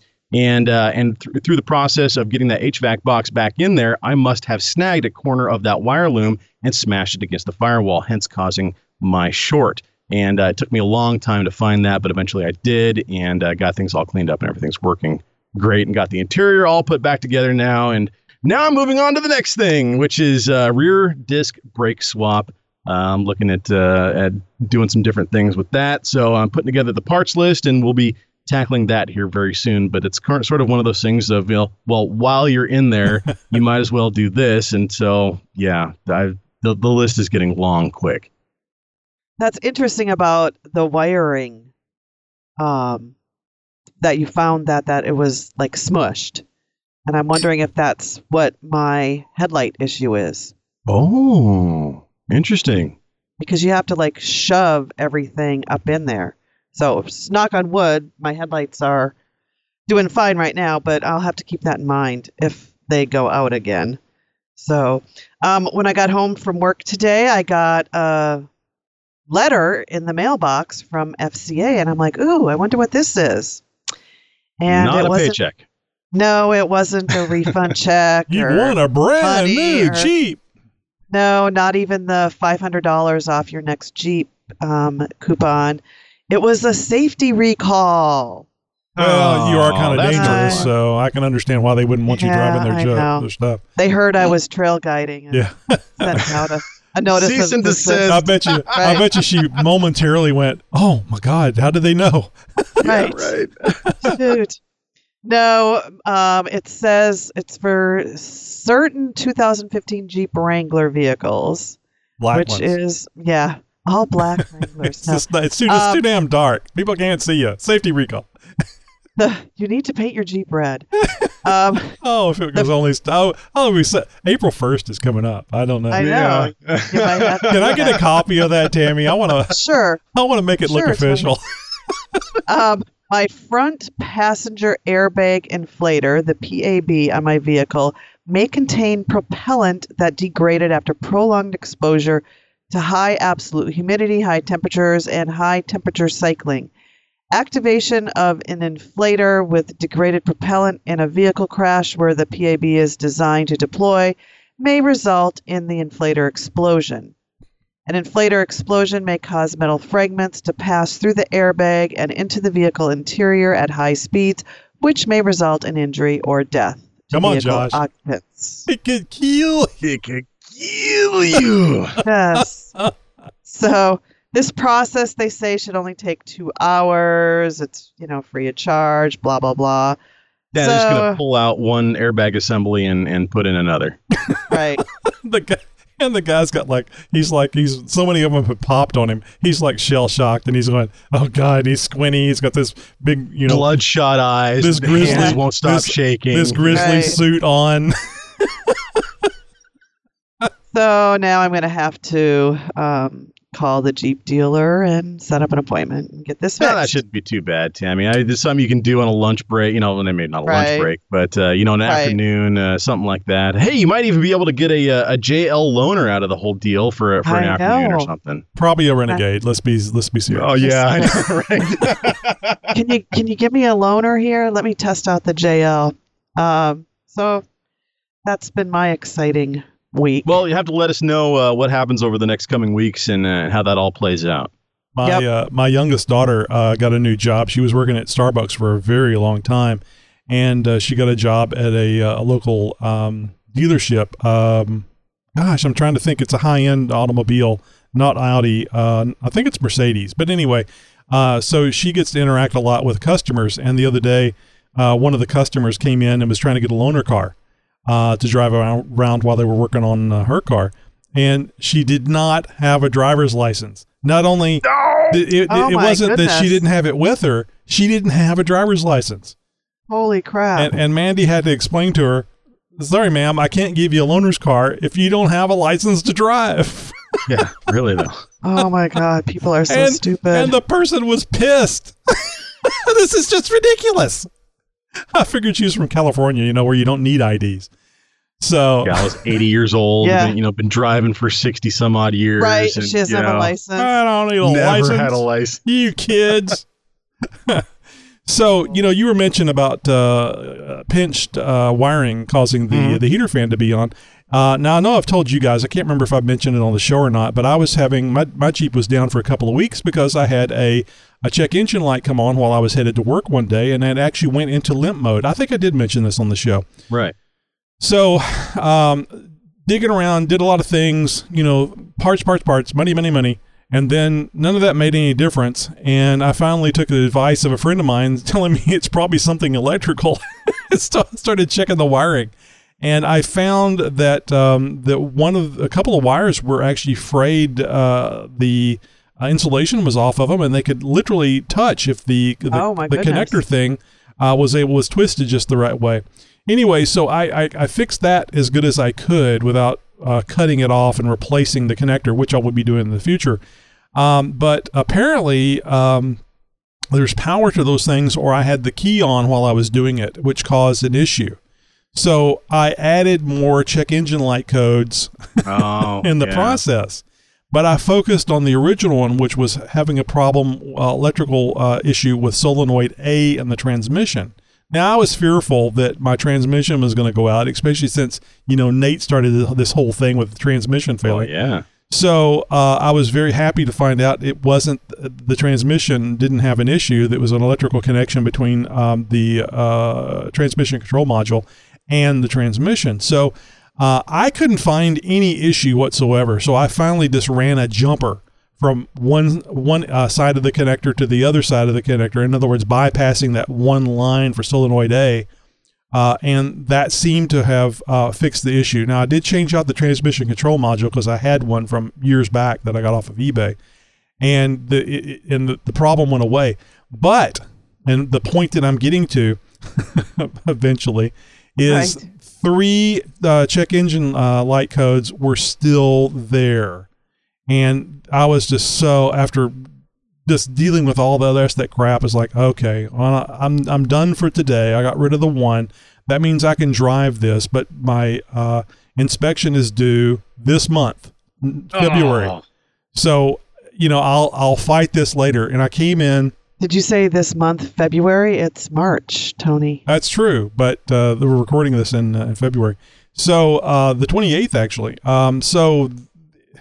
It had 3 error codes. A P, this is for a Jeep, 98 Jeep Cherokee.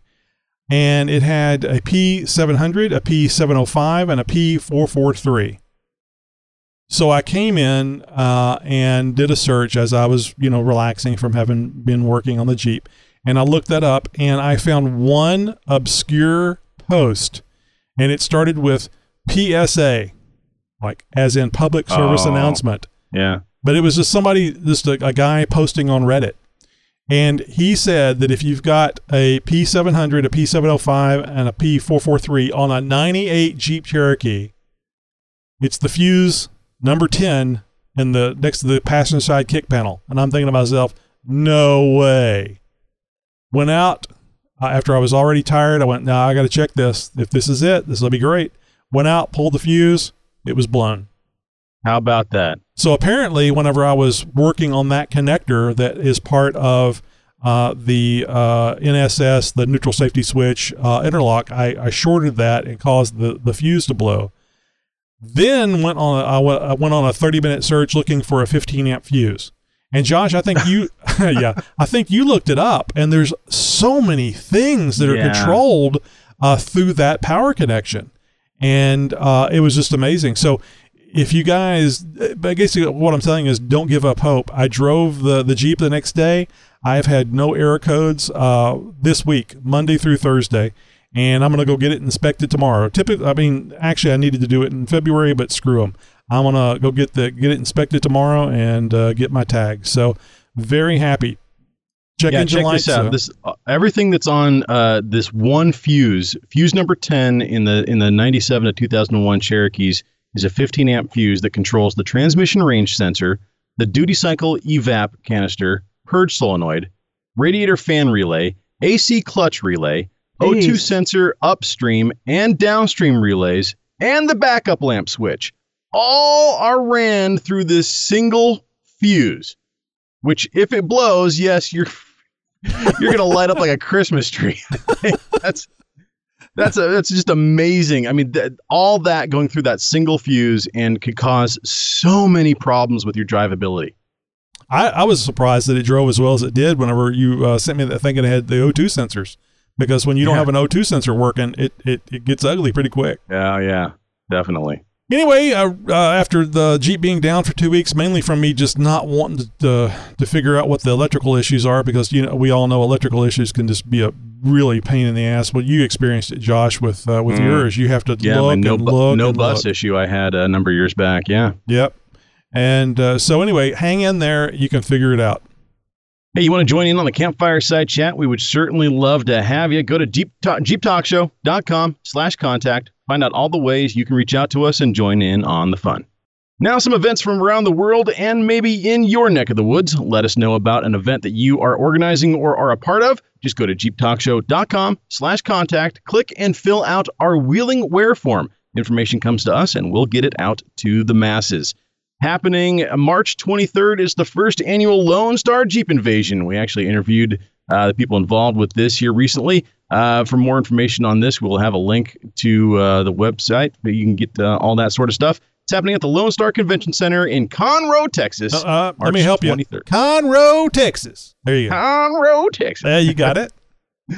Also, April 10th through the 13th, weekend-long event, the 15th Annual Tennessee Mountain Jeep Jamboree, happening in Oak Ridge, Tennessee. This is a Jeep Jamboree USA event. And for more information on these events or any events that we have talked about here in Wheeling Where on the Jeep Talk Show, just check out the episode you're listening to, show notes at jeeptalkshow.com. Didn't we just talk to that guy that runs the whole thing?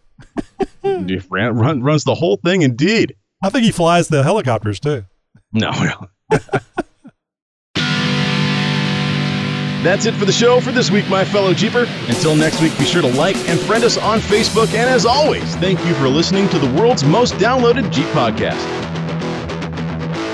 It's my birthday and I'll drink if I want to, drink if I want to, drink if I want to. I just did the show half drunk and I bet you didn't know. Kidding. Which half? Podcasting since 2010.